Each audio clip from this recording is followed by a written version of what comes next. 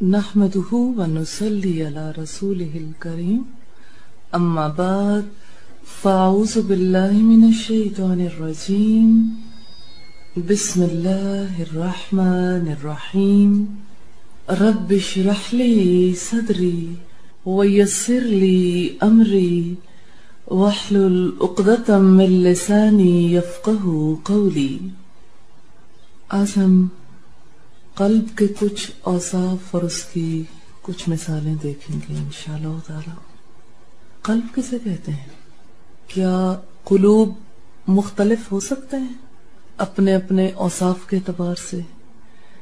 دل تو ایک ہی مقصد کے لیے بنا تھا، لیکن یہ قلب مختلف کام کیوں کرتا ہے؟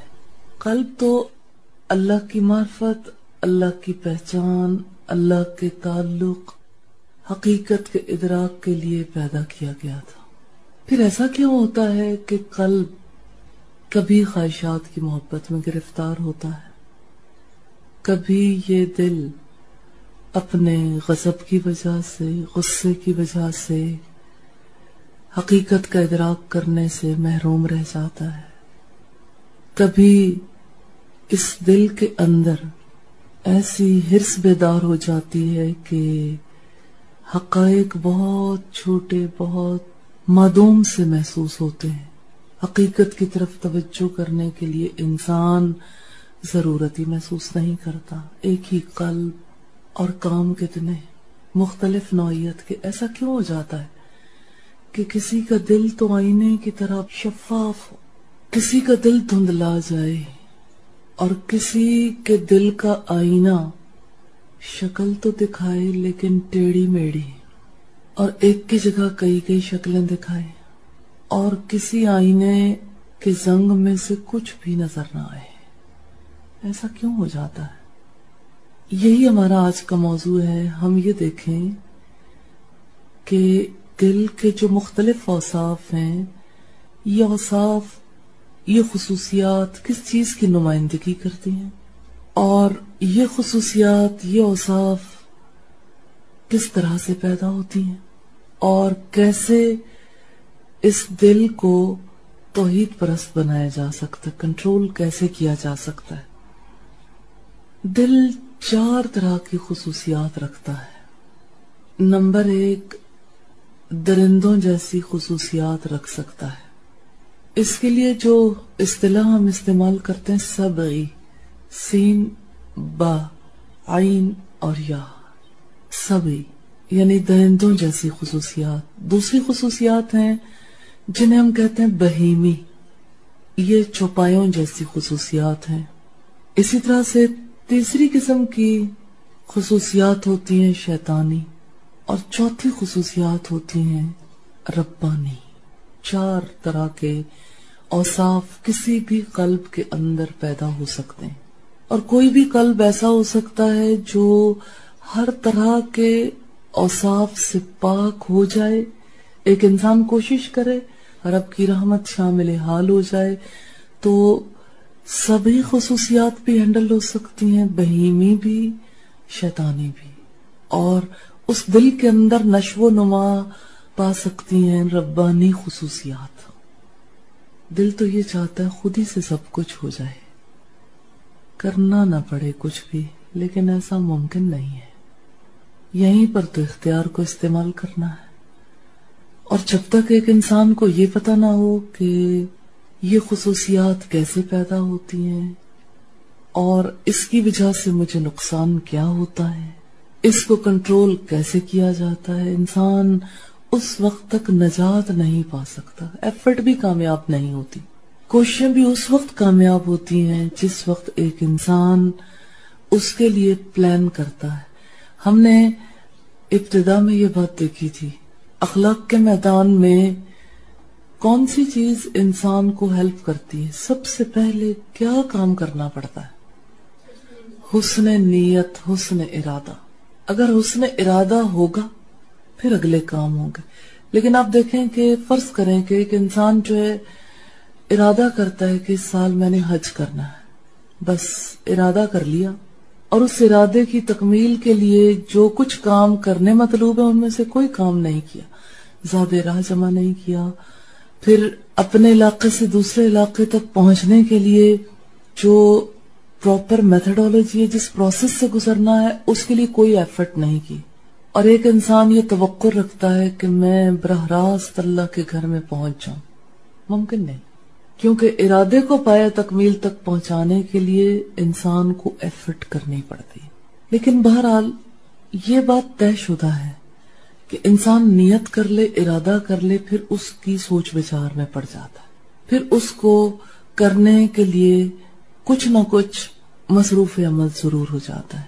اس کی پاسبلٹیز دیکھتا ہے، اس کے لیے اسباب ذرائع کیسے فراہم کیے جا سکتے ہیں اس کے بارے میں دیکھتا ہے، پھر دعائیں بھی کرتا ہے، پھر اس کی فکر میں بھی لگا رہتا ہے.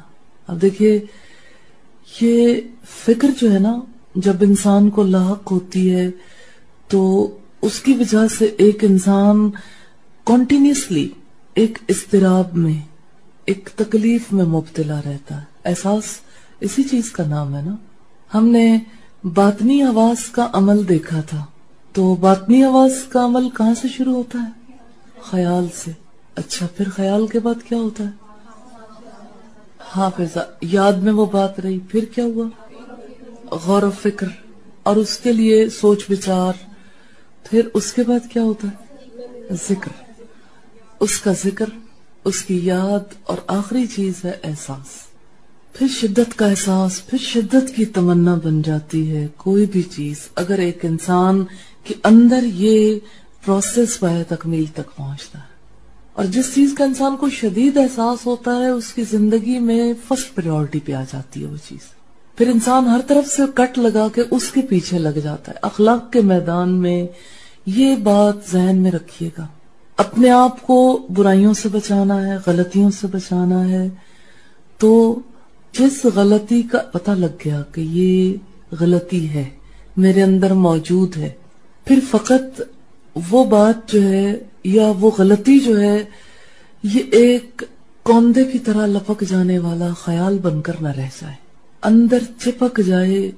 اس طرح سے کہ غور و فکر کریں، اس طرح سے کہ اس کا ذکر کریں، اس کے بارے میں فکر مند ہو جائیں، اور اس کے بارے میں اتنا غور و فکر کریں اور اتنا علم حاصل کرنے کی کوشش کریں، اور اس کے لیے جو بھی ذرائع ممکنہ ہوں وہ اختیار کریں کہ جس کی وجہ سے یہ غور و فکر جو ہے احساس بن کر، تڑپ بن کر زندگی کی فرسٹ پریورٹی پہ آ جائے کہ یہ کام کرنے والا ہے، اسے کرنا ہے. وہ کہتے ہیں نا، احساس مٹ نہ جائے تو کافی ہے. اگر احساس انسان کے اندر سے مٹتا نہیں ہے تو انسان کے لیے ایک احساس جو ہے وہ زندگی میں رول پلے کرنے کے لیے کافی ہو جاتا ہے. ایک احساس انسان کو پش کرتا ہے. یہ صرف موٹیویشنل فورس نہیں ہے، یہ پش کرنے والی قوت ہے. آپ یوں سمجھ لیں اس کی حیثیت زندگی میں ایسے ہی ہے جیسے آپ کی گاڑی اگر پیٹرول کے بغیر ہو تو گاڑی چل نہیں سکتی نا. حالانکہ سارے ہی پارٹس بالکل اپنی جگہ پہ، گاڑی بالکل فٹ ہے، لیکن آپ کی گاڑی میں ایندھن اگر موجود ہے تو اس کا مطلب ہے یعنی جیسے آپ کے قلب کے اندر ایک خیال موجود ہے. اچھا، ایندھن موجود بھی ہو لیکن آپ گاڑی سٹارٹ نہ کریں، آپ اس کو سٹارٹ کیے بغیر سوچیں چل پڑے تو نہیں چلے گی. آپ اس کو سٹارٹ کرتے ہیں تو یہ غور و فکر کا سلسلہ ہے جو شروع ہو گیا.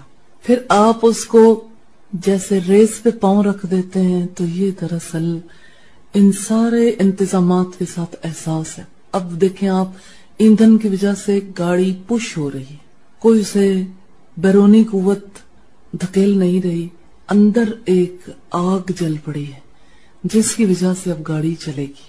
تو یہ احساس انسان کو چلاتا ہے. تو رسول اللہ صلی اللہ علیہ وسلم کی حدیث کو دیکھتے ہیں. آپ صلی اللہ علیہ وسلم نے فرمایا، مَن رَأَى مِنْكُمْ مُنْكَرًا فَلْيُغَيِّرْهُ بِيَدِهِ. جو کوئی برائی دیکھے اس کو چاہیے کہ اپنے ہاتھ سے اسے مٹا دے، اس کو قوت کے ساتھ روک دے، اس کا قلع کما کر دے. اور اگر وہ ایسا نہیں کر سکتا تو اپنی زبان سے روکے، اور اگر وہ ایسا بھی نہیں کر سکتا تو دل میں برا جانے اور یہ کمزور ترین ایمان میں سے.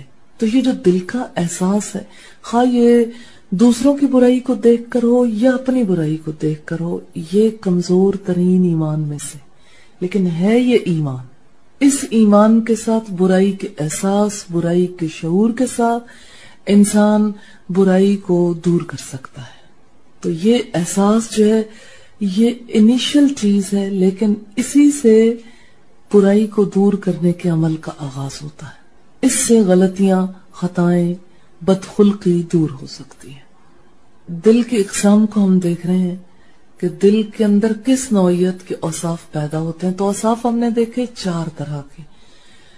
4 کون سی قسمیں؟ اس کی ٹرمینالوجی ہم اچھے طریقے سے سمجھ لیں تاکہ آئندہ جب ٹرمینالوجی یوز ہو تو پھر مشکل پیش نہ آئے، کیونکہ اخلاق کے میدان میں یہ 4 اصطلاحات مسلسل استعمال ہوں گی. پہلی قسم کون سی ہے؟ سبعی. اس سے کیا مراد ہے؟ درندوں جیسی خصوصیات. ویسے لگتا ہے آپ کے اندر ایک درندہ چھپا ہوا ہوگا. یہ میرے اندر دل مانتا ہے، تسلیم نہیں کرتا کہ ہمارے اندر درندگی ہو سکتی. اس لیے اس کو جاننے کی ضرورت ہے کہ کیسے انسان کے اندر درندگی در آتی ہے اور کیسے ہینڈل ہوتی ہے. اچھا، دوسری قسم کون سی ہے؟ بہیمی. قرآن حکیم میں یہ لفظ آیا ہے بہیم. کیسے؟ بہیمت الانعام. تو بہیمہ کسے کہتے ہیں؟ چوپائے کو. تو بہیمی خصوصیات سے کیا مراد ہے؟ چوپایوں جیسی خصوصیات. اچھا، چوپائے میں اور درندے میں کیا فرق ہوتا ہے؟ درندہ کیا کرتا ہے؟ وحشی ہوتا ہے، پھاڑ کھاتا ہے. اور اب آپ دیکھ لیں درندوں جیسی خصوصیات کا مطلب کیا ہے. اور پھر چوپایوں کے اندر کیا خصوصیات ہوتی ہیں؟ درندگی اتنی نہیں ہوتی، لیکن بہرحال سرکشی والی بات موجود ہوتی ہے. پھر آپ یہ بتائیں کہ شیطانی خصوصیات کون سی ہوتی ہیں؟ تیسری قسم تو شیطانی ہے نا. شیطان کون سی مخلوق ہے؟ جن. جن کو اللہ نے کس چیز سے پیدا کیا؟ آگ کی لپٹ سے. اور آپ یہ دیکھیں کہ آگ لطیف چیز ہے نا، لیکن جہاں لگتی ہے ہر چیز کو جلا کے راکھ کر دیتی ہے. اسی طرح سے شیطان کی طرف سے جو طریقہ کار اختیار کیا جاتا ہے وہ بھسم کر دیتا ہے پوری ایمانی کیفیت کو اور پورے ایمانی ماحول کو. ہم اس کو مزید ڈیٹیل میں دیکھیں گے انشاءاللہ. اور ربانی خصوصیات کون سی ہوتی ہے؟ یہ 4تھی قسم ہے، ربانی. چلے رب کی بات بتائیے، آپ کو سب سے پہلا خیال کیا آتا ہے؟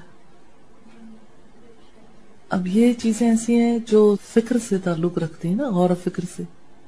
رب کی خصوصیات، رب کی تو کیا ہی بات ہے، ملٹی ڈائمینشنل. لیکن رب کی جہاں پر بات آتی ہے رحم والی خصوصیات، اس کا یہ مطلب نہیں کہ باقی نہیں. نور بھی دیکھیں آپ، اس میں بھی رحمت ہے. اور اسی طرح سے وہ خصوصیات جو انسان کے اندر پیدا ہو جائیں تو انسان رحیم و شفیق ہو جاتا ہے اور دوسروں کے لیے باعث رحمت بنتا ہے. بے لوث بے غرض شخصیت ذہن کے اندر آتی. 4 خصوصیات ہم نے دیکھی، سبی، بہیمی، شیطانی اور ربانی. اب ہم دیکھیں گے انسان کے اندر کون کون سی خصوصیات ہیں. جیسے سبھی خصوصیات ہیں نا. اچھا، درندہ جب کسی کو پھاڑ کھانے لگتا ہے، بالکل یعنی اپنے آخری پوائنٹ پہ ہوتا ہے، اس کے اندر کون سی ایسی صفت ہوتی ہے جو اسے مجبور کرتی ہے پھاڑ کھاؤ؟ مثلا آپ اپنے ذہن میں کسی شیر کو لے کے ہیں، اپنے شکار پر وہ یوں لپک کر جا رہا ہے، اس کی آنکھوں کی کیفیت کو دیکھیں، اس کے چہرے کے اتار چڑھاؤ کو دیکھیں، اس کے پنجے دیکھ لیں، اس کے لپکنے کا انداز دیکھ لیں. کوئی کسی پر حملہ کب کرتا ہے؟ چلے انسان کو بتائیں. جب اس کے اندر خواہش ہوتی تو حملہ کرتا ہے. غضب، درندہ قوت غضب کا اظہار ہے. اب غضب سے متعلقہ بہت ساری مذموم صفات ہیں.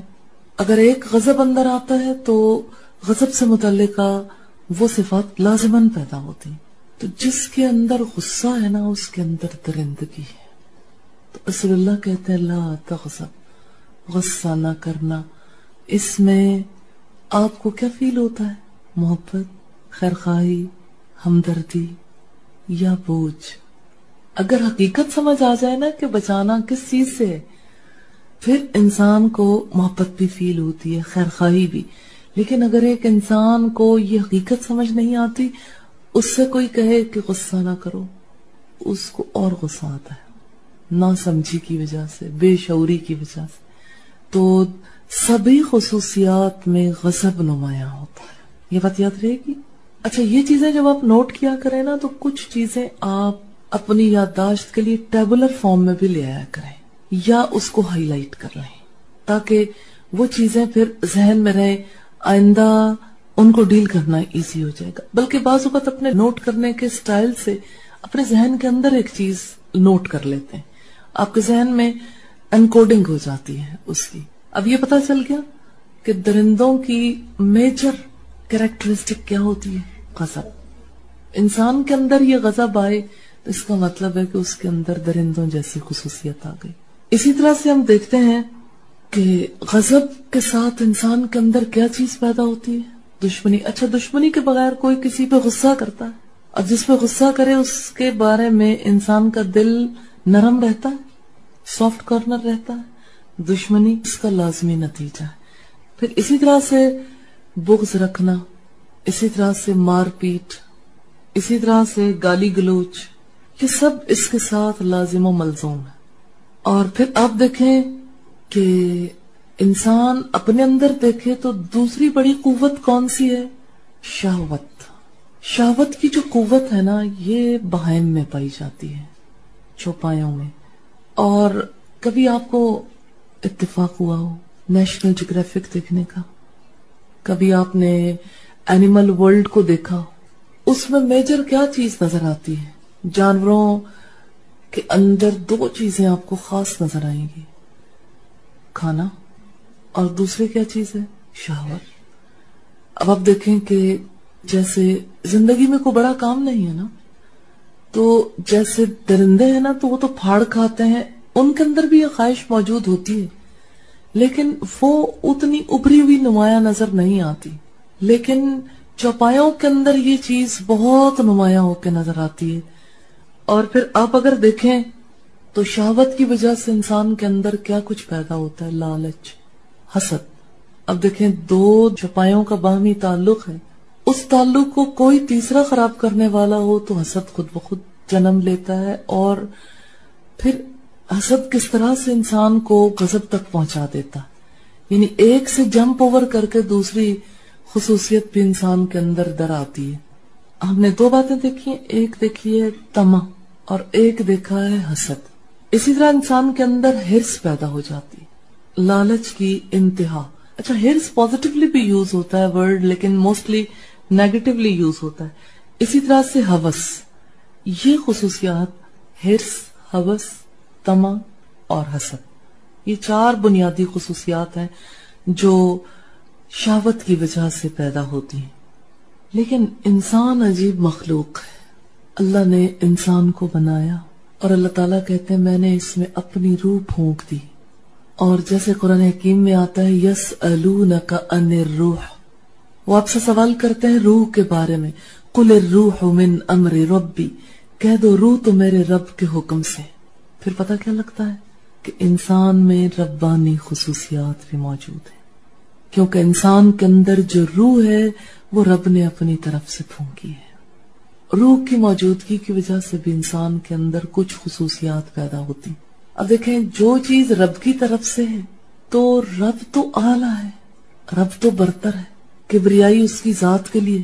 اور انسان دیکھیں اس روح کی وجہ سے اس کے اندر اپنی ذات کی بڑائی کا احساس پیدا ہوتا ہے. یہ جو خود پسندی ہے نا، اور انفرادیت پسندی ہے، اور منفرد رہنے کا جو شوق ہے، یہ بنیادی طور پر اسی روح کی وجہ سے ہے. اپنی ذات کی بڑائی کا احساس، انا پرستی. اور اگر آپ دیکھیں تو انسان اس کے مقابلے میں عبودیت کو یعنی غلامی کو، تواضع یعنی جھکاؤ کو، انکساری بچ کے رہنے کو، اور محکومیت کو ناپسند کرتا ہے. انسان کے اندر فطری طور پر یہ چیزیں موجود ہیں. اور یہ جو انسان کی خواہش ہوتی ہے نا، مجھے ہر بات کا پتہ رہے، یہ بنیادی طور پر اس خصوصیت کی وجہ سے کہ اس کی انفارمیشن میں ہر بات رہے. مثال کے طور پر ایک ماں چاہتی ہے مجھے اپنے بچے کے بارے میں ہر بات کا پتا. اسی طرح سے جو بزنس کرتا ہے اس کا جی چاہتا ہے کہ اپنے بزنس کے بارے میں کوئی چیز میرے سے چھپی بھی نہ ہو. اسی طرح سے جو کسی شعبے میں کام کر رہا ہے اور اپنے شعبے کے ساتھ اس کا تعلق ہے اور اس کو اللہ نے کوئی حیثیت بھی دے رکھی تو اس کا جی چاہتا ہے کہ ہر قسم کی انفارمیشن میرے پاس، چاہے اسے نہ ہو سکتی ہو لیکن ایک فطرت ہے اندر کی.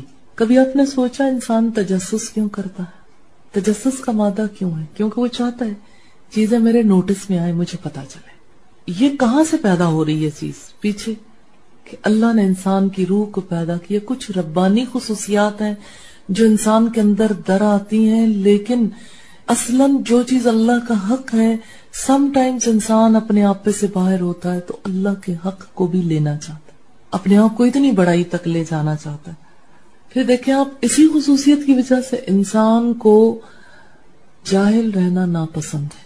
آپ دیکھیں کوئی جتنا بڑا مرضی جاہل ہو لیکن جاہل کہلوانا کسی کو پسند نہیں ہے، اور علم کی طرف نسبت ہر ایک کو پسند ہے، چاہے انسان اس کے لیے کوشش کر رہا ہو یا نہ کر رہا ہو. علم کی نسبت پسند ہے، جہالت کی نسبت انسان کو پسند نہیں ہے. پھر آپ دیکھیں کہ یہ علم ہے جس کی وجہ سے انسان اشیاء کی حقیقت کا، معرفت کا پتہ چلاتا. علم کے بغیر کسی چیز کی حقیقت پتہ نہیں چلتی، پہچان نہیں ہوتی. حالانکہ تمام حقائق کا احاطہ کرنا انسان کے بس کی بات نہیں ہے. اسی طرح سے آپ دیکھیں انسان چاہتا ہے کہ دوسروں پر تسلط حاصل کر لے، اور آپ سے زیادہ اس کا کون ایکسپیرینس کرتا ہوگا. مثال کے طور پر آپ اپنے گھر میں دیکھیں، کوئی چاہتا ہے کہ آپ پر اس کا تسلط رہے، آپ اس کی رائے کو مانیں، جو وہ کہیں آپ ہر بات بے چونو چرا مانتے چلے جائیں. کوئی ہے ایسا؟ وہ کون ہے؟ پیرنٹس. یہ پیرنٹس کیوں چاہتے ہیں؟ آج آپ کے پیرنٹس ہیں، کل آپ بھی پیرنٹس بننے والے ہیں. آپ دیکھیں کہ ایک انسان دوسروں پر اگر تسلط چاہتا ہے، آپ طلحہ سے پوچھیں طلحہ کتنا تسلط رکھنا چاہتی ہیں؟ طلحہ دل چاہتا ہے نا کہ یعنی آپ جو کام کر رہی ہو اس بارے میں سب لوگ آپ کی بات مانیں. اگر نہیں مانیں گے تو کام خراب ہو جائے گا، اور آپ کا جی چاہتا ہے کہ سب آ کے آپ کو رپورٹ دیں. ایسا ہوتا ہے نا. یہ بات صرف آپ کے ساتھ خاص نہیں ہے، ہر وہ شخص جو کام کر رہا ہوگا اگر وہ ٹھیک طریقے سے کام کرتا ہے، یہ خواہش اس کے اندر یوں ابھر کے آتی اچھل کے کہ ہاں میرا کہاں مانا جائے، میرا ہولڈ ہو، میرے سوا کوئی کسی کی طرف دیکھے نہیں، اور میرا غلبہ ہو. کمپلیٹ غلبہ صرف اللہ کا حق ہے. دوسروں کی مانی جا سکتی ہے، ان کے غلبے کو تسلیم کیا جا سکتا ہے، کہیں کرنا فرض بھی ہوتا ہے، تسلیم کیا جا سکتا ہے، لیکن اگر وہ حق ناحق کی شناخت کرنا پھر ضروری ہے. اگر ناحق ہو پھر ماننا ظلم ہے، اور اگر حق ہو تو پھر ظاہر ہے کہ ماننا ہی عدل ہے. تو عدل کے خلاف ہے نا ظلم. اس لحاظ سے اگر ہم دیکھیں تو جو انسان کے اندر برتری کی خواہش ہے نا، اور انسان کے اندر جو دوسروں پر تسلط کی خواہش ہے، اور ہر انفارمیشن پاس رکھنے کی جو خواہش ہے، یہ ربوبیت کی خصوصیات میں سے، اور یہ انسان کے لیے ممکن نہیں ہے. عبدیت کی یہ صفات نہیں ہے، غلامی کی یہ صفات نہیں ہے. انسان اپنے قوت غضب اور قوت شہوت میں کہیں درندوں کے ساتھ جا ملتا ہے، کہیں چوپایوں کے ساتھ، لیکن باوجود اس اشتراک کے یہ بات ذہن میں رکھیے گا، انسان کے پاس قوت تمیز ہے. انسان اچھے برے کی پہچان رکھتا ہے. کیوں؟ فَأَلْهَمَهَا فُجُورَهَا وَتَقْوَاهَا. کسی درندے، کسی جانور پر اللہ نے اس کی اچھائی برائی الہام نہیں کی، انسان پر الہام کر رکھی. اور اس لحاظ سے اگر آپ دیکھیں ایک انسان کے اندر یہ جو قوت تمیز ہے نا، یہ قوت تمیز انسان کو ربانی احکامات کی پابندی اور انسانی دائرے کے اندر رہنے کے لیے اکساتی. کیا اچھا ہے، کیا برا، کیا خیر ہے، کیا شر، کیا حق ہے، کیا ناحق، یہ کیسے پتا چلتا ہے؟ قوت تمیز سے. اچھا آپ دیکھیں کہ جیسے ایک جانور کچھ کھانا چاہتا ہے اس کو عین کھانے کے موقع پر کوئی ضرورت نہیں سوچنے کی، اس کے پاس اتنا شعور ہی نہیں، نہ وہ یہ سوچے گا کہ حلال ہے یا حرام، نہ وہ یہ سوچے گا کہ میں کتنا کھا لوں کتنا چھوڑ دوں. یہ فیصلہ ڈیمانڈ پر ہوگا، جتنا وہ اپنا زور لگا سکے گا اتنا کھا لے گا. جب اس کی کھانے کی قوت ختم ہونے لگے گی، اس کی ہرس ختم ہو جائے گی، اس کے اندر کی خواہش ختم ہو جائے گی تو چھوڑ دے گا. اس کا مطلب یہ ہے کہ اس نے کوئی فیصلہ عقل کی بنیاد پر نہیں کیا. جو اسے مل گیا اس نے نہ سوچا نہ سمجھا، بس جو اس سے ہو گیا سو ہو گیا. جانوروں کے اندر یہ خصوصیت ہے نا، اس کے مقابلے میں انسان جو ہے وہ کیا کرے، اس سے کیا ڈیمانڈ ہے کہ وہ کسی چیز کو استعمال کرنے سے پہلے حلال یا حرام ہونے کا اندازہ لگائے. پھر حلال اور حرام کا بھی اگر اندازہ ہو گیا، حلال ہے پھر بھی اصول ہے، استعمال کرتے ہوئے دوسروں کا حق دیکھیں یہ قوت تمیز انسان کو کہاں لے جاتی ہے نا، اوپر درندوں سے چپایوں سے کتنا اوپر. دوسروں کا حق نہیں مارنا، کسی پہ ظلم نہیں کرنا، اگر کوئی کھانے کی چیز ہے آگے سے کھانا ہے، اور یہ کہ انتہا تک نہیں کھانا، رک جانا ہے، کچھ بھوک بھی بچا لینی. اور اگر کوئی دیگر استعمال کی چیزیں ہیں تو اس میں بھی دوسروں کی ضروریات کا بھی خیال رکھنا ہے. دوسروں کی کیا ضروریات ہیں، سبھی کچھ صرف خود نہیں استعمال کر جانا جیسے کتا استعمال کر جاتا ہے. کتا جو ہے اگر ہڈی منہ میں دبائے ہوئے ہو نا اور پانی کے قریب سے گزر رہا ہو، اپنے اوپر بھی بھونکتا ہے اپنی تصویر دیکھ کے کہ شاید کوئی دوسرا کتا آ گیا مجھ سے مطالبہ کرنے کے لیے. اور اسی طرح سے آپ دیکھیں کہ جو وہ کھا لیتا ہے سو کھا لیتا ہے، اور باقی ماندہ جو ہے وہ اٹھاتا ہے اور مٹی میں دبا دیتا ہے. اب یہ وہ چیزیں ہیں جو قوت تمیز نہ ہونے کی وجہ سے ایک جانور کے اندر پیدا ہوتی ہیں. تو انسان کو اللہ نے قوت تمیز کیوں دی ہے کہ انسان پھر جانور کی سطح پر نہیں رہے گا. انسان اس قوت تمیز کی وجہ سے بلند سطح پر آ جائے گا.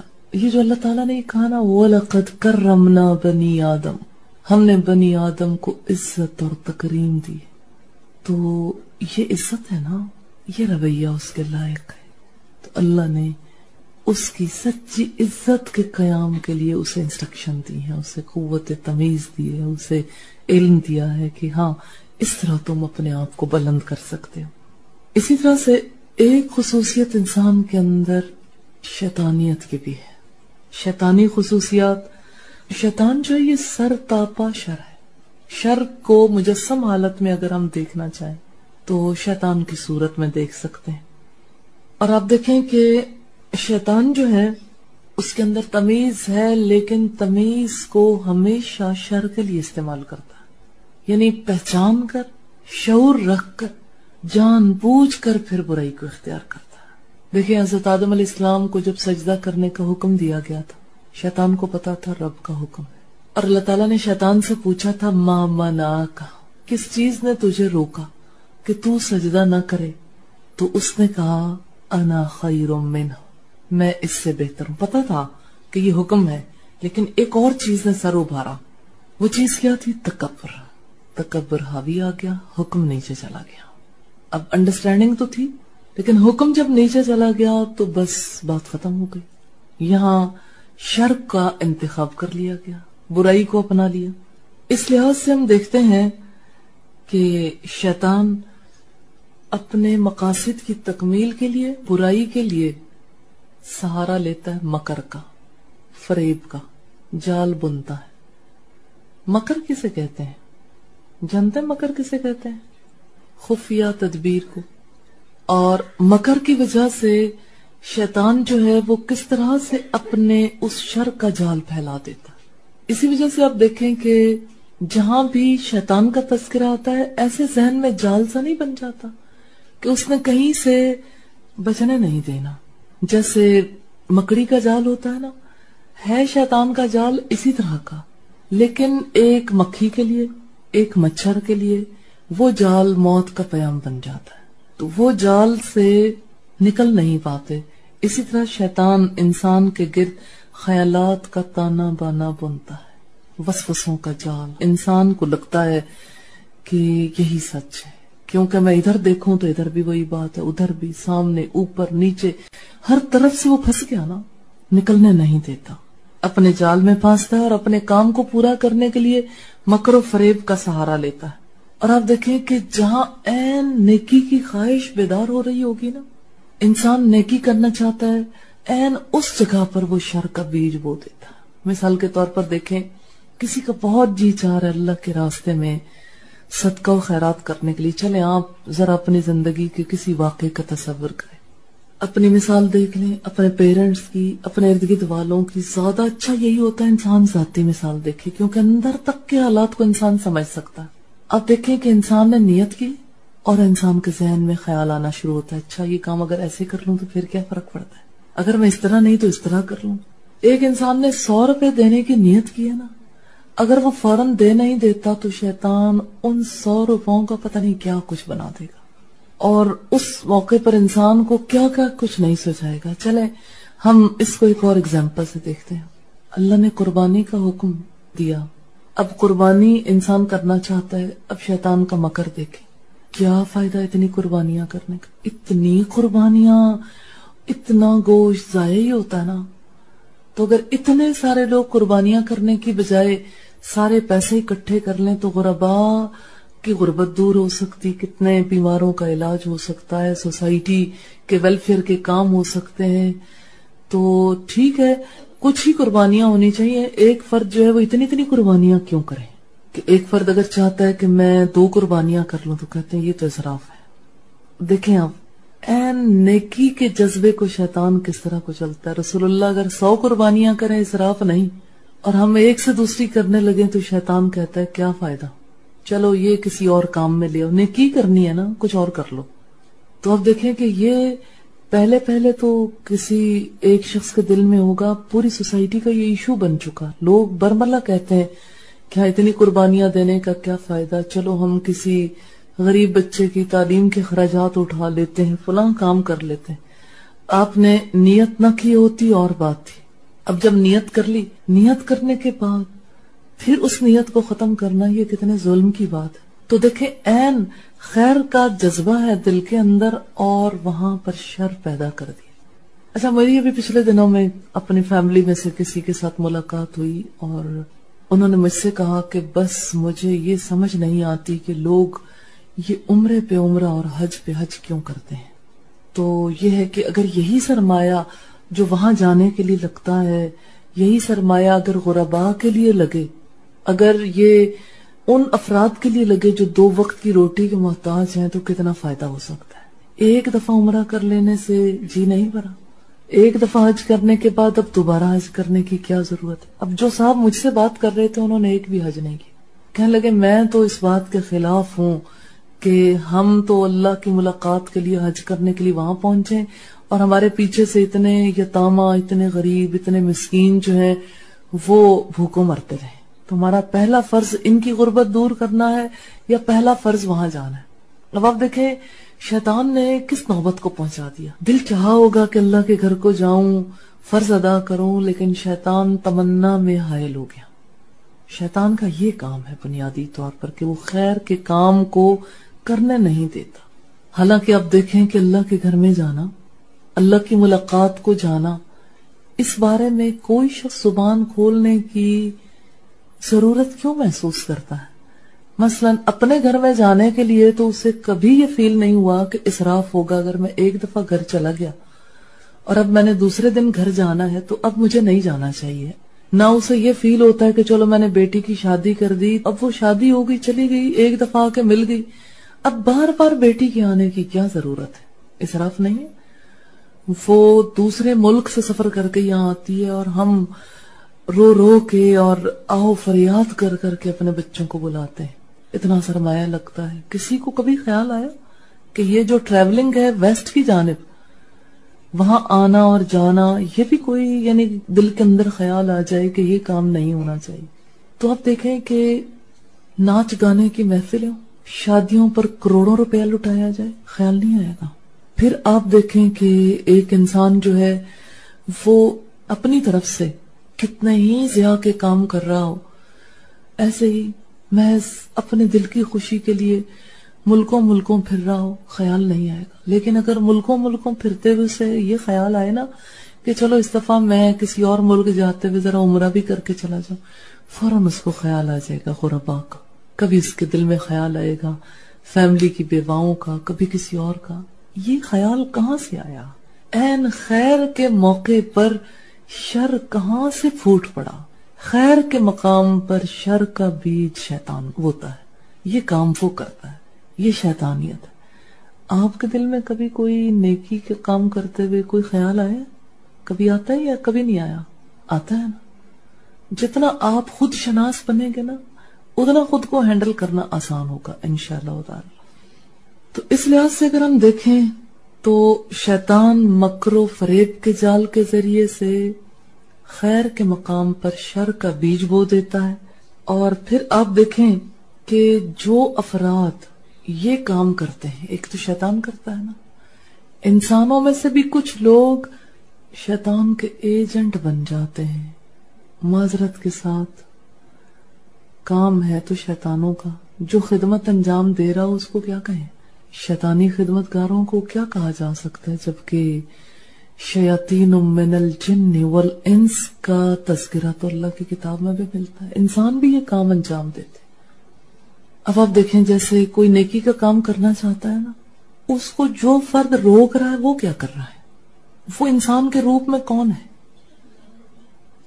اور ہم کہتے ہیں نہیں اس کے ساتھ تو ہمارا تعلق ہے, وہ شیطان کیسے ہو سکتا ہے؟ میں یہ کام کروں تو میرے اندر بھی یہی صفت پیدا ہوگی, اللہ مجھے بچائے رکھے. آپ یہ کام کریں تو آپ کے اندر بھی وہی صفت ہے. اور اگر آپ کے پیارے عزیز و اقارب یہ کام کریں تو وہ کیا ہو جائیں گے؟ وہ بھی اسی محل اسی مقام پر آ جائیں. اور انسان یہ فرائض انجام دیتے ہیں اتنے کہ شیطان سے بھی زیادہ. شیطان اپنی یہ خدمت جو ہے نا انسانوں سے لیتا ہے. آپ دیکھیں جن لوگوں کے درمیان مینٹل ہارمنی ہوتی ہے نا, یا جو لوگ ایک مقصد کے تحت کام کر رہے ہوتے ہیں, ایک دوسرے کو کچھ بھی نہ کریں وہ اس مقصد کے تحت پھر ایک ہو جاتے ہیں. نیکی کے مقاصد کے لیے ایک انسان بے شک کہیں کسی مقام پر موجود ہو, اس کو یہ پتا ہے کہ میں نے اپنے رب کی خاطر زندہ رہنا اور رب کا کام کرنا ہے, رب کے کاموں کی مدد کرنی. پھر کیا ہوتا ہے, کوئی بلائے یا نہ بلائے, کیا کیفیت ہوتی ہے؟ ایسے ہی انسان اٹھ کھڑا ہوتا ہے نا. ہاں جی, میں یہ پوچھنا چاہ رہی تھی کہ جو آپ کہہ رہے تھے نا انسان شیطان کا ایجنٹ بنتا ہے, تو وہ کیوں بنتا ہے, اس کی وجہ کیا ہوتی ہے؟ Mental harmony. مقصد ایک ہے, مقصد کی یگانگت. جیسے آپ دیکھیں کہ گھر کے اندر کے افراد ہیں نا, اب فرض کریں کہ عید کا موقع ہے, عید کے موقع پر سبھی افراد ایک جیسے خیال رکھنے پر, اگر ایک جیسا خیال ہے سب کا, سب لوگ عید کی تیاریوں میں کیوں لگ جاتے ہیں, یا رمضان کے موقع پر رمضان کی تیاریوں میں, یا کسی شادی کے موقع پر شادی کی تیاریوں میں, یا چلیں چھوٹا ایونٹ لے لیں, صبح سب نے اسکول جانا ہے تو گھر میں ایک جیسی ایکٹیویٹی کیوں ہو جاتی؟ اگر بچے اسکول جا رہے ہیں, کوئی یونیفارم چینج کر رہا ہے اپنا, کوئی چیزیں رکھ رہا ہے, کوئی کچن میں پہنچ گیا کہ ناشتہ بنا دوں, لنچ جو ہے وہ پریپیئر کروا دوں, اور پھر یہ کہ گھر میں اگر گاڑی موجود ہے تو گاڑی بھی حرکت میں آ جائے گی. اب آپ صبح اگر دیکھیں تو ایک بچوں نے اسکول جانا ہے نا, ان کے اسکول جانے کی وجہ سے پورے گھر میں ایسا لگتا ہے سارا گھر اسکول چلا جائے گا, حالانکہ جانا نہیں ہوتا سارے گھرانے نے, لیکن یہ ہے کہ ہیلپ خود سے خود, مقصد ایک ہو جاتا ہے نا. مقصد کی یگانگت جو ہے وہ انسان کو وہ عمل کرنے پر مجبور کر دیتی. تو یہ مقصد ایک کیسے ہوتا ہے, یہ دراصل آپ پوچھنا چاہتے ہیں کہ یہ کام مشترکہ طور پر کیسے انجام پانا شروع ہو جاتا ہے. ایک انسان جب اپنی زندگی کے مقصد کا شعور نہیں رکھتا, اس مقصد کے شعور نہ ہونے کی وجہ سے جو بے شعوری کی حالت ہے, جہالت کی حالت ہے, جو قلب کی سرزمین کے اندر جہالت بو دی گئی ہے, ہی جہالت, ہر طرف جہالت ہی اگی ہوئی ہے, یہ سرزمین شیطان کے لیے بہت سازگار ہے. شیطان اس میں شر بوتا چلا جاتا ہے, ایک انسان کو پتہ بھی نہیں چلتا, اور وہ پورے طریقے سے شیطانی مقاصد کے لیے پریپیئر ہو جاتا ہے. غلاظت سے نکالنا بہت مشکل ہے. اور آپ دیکھیں کہ کسی چیز کا غلاظت کے اندر گر جانا, مثال کے طور پر فرض کریں کہ اچانک کسی کا پاؤں پھسلا, کوئی کیچڑ میں جا گرا, تو کپڑوں کا خراب ہو جانا, جسم کے اوپر کیچڑ کا لگ جانا اور چیزوں کا گر جانا کتنے لمحوں میں ہوتا ہے؟ اچانک, یعنی ہر چیز ہی کیچڑ میں بھر گئی, لیکن اس کیچڑ سے اپنے آپ کو صاف ستھرا کرنا، اپنے لباس کو، ہر چیز کو پراپر فارم میں لانا، یہ بھلا اتنی دیر کا کام ہوگا یا زیادہ ٹائم لگتا ہے؟ کتنا ٹائم کنزیومنگ ہو جاتا ہے. سم ٹائمز وہ داغ ہی نہیں اترتے، سم ٹائمز وہ اسمیل نہیں جاتی، لمبا کام ہو جاتا ہے. اسی طرح سے جو گندگی میں لتھڑنا ہے نا، یہ بہت آسان ہے. مثلا کسی کا قدم پھسلا اور کوئی گٹر کے اندر جا گرا، اب آپ دیکھیں کہ اس کو جو غلاظت چمٹ گئی ہے، تو اس غلاظت سے نکلنا، دیکھیں لوگوں کی بعض اوقات ڈیتھ ہو جاتی، اور اس سے نکل کر پھر اس کو صاف ستھرا کرنا اور اپنے آپ کو بالکل پہلے والی حالت میں لانے کے لیے کتنا وقت چاہیے نا. اور آپ دیکھیں اس غلاظت کے اثرات کہاں کہاں ہوں گے. جہاں بھی کوئی شخص غلاظت کے اندر سے لتھڑ کر آیا، جہاں جہاں وہ جائے گا وہاں وہاں گندگی پھیلے گی. تو مقاصد کا ہم آہنگ ہونا ان مقاصد کے لیے کام کرنے پر فورس کرتا ہے انسانوں کو. آپ نے کبھی فیل نہیں کیا کہ جب چار گھرانے اگر اکٹھے رہتے ہیں نا، اگر ان کے مقاصد ایک ہوں، ان کے اندر جذبے ایک ہوں، تو ان کی ملاقات بھی بہت رہتی، جب بھی کوئی کام ہو سارے اکٹھے ہو جاتے ہیں اس کام کو کرنے کے لیے. لیکن اگر آپس کی ہم آہنگی نہ ہو، مقاصد کا اشتراک نہ ہو، تو پھر یہ امکان نہیں رہتا. بہرحال ہم دیکھ رہے تھے کہ شیاطین صرف جنات ہی نہیں ہیں، انسانوں کے اندر یہ خصوصیات بدرجہ اتم پیدا ہو جاتی ہیں.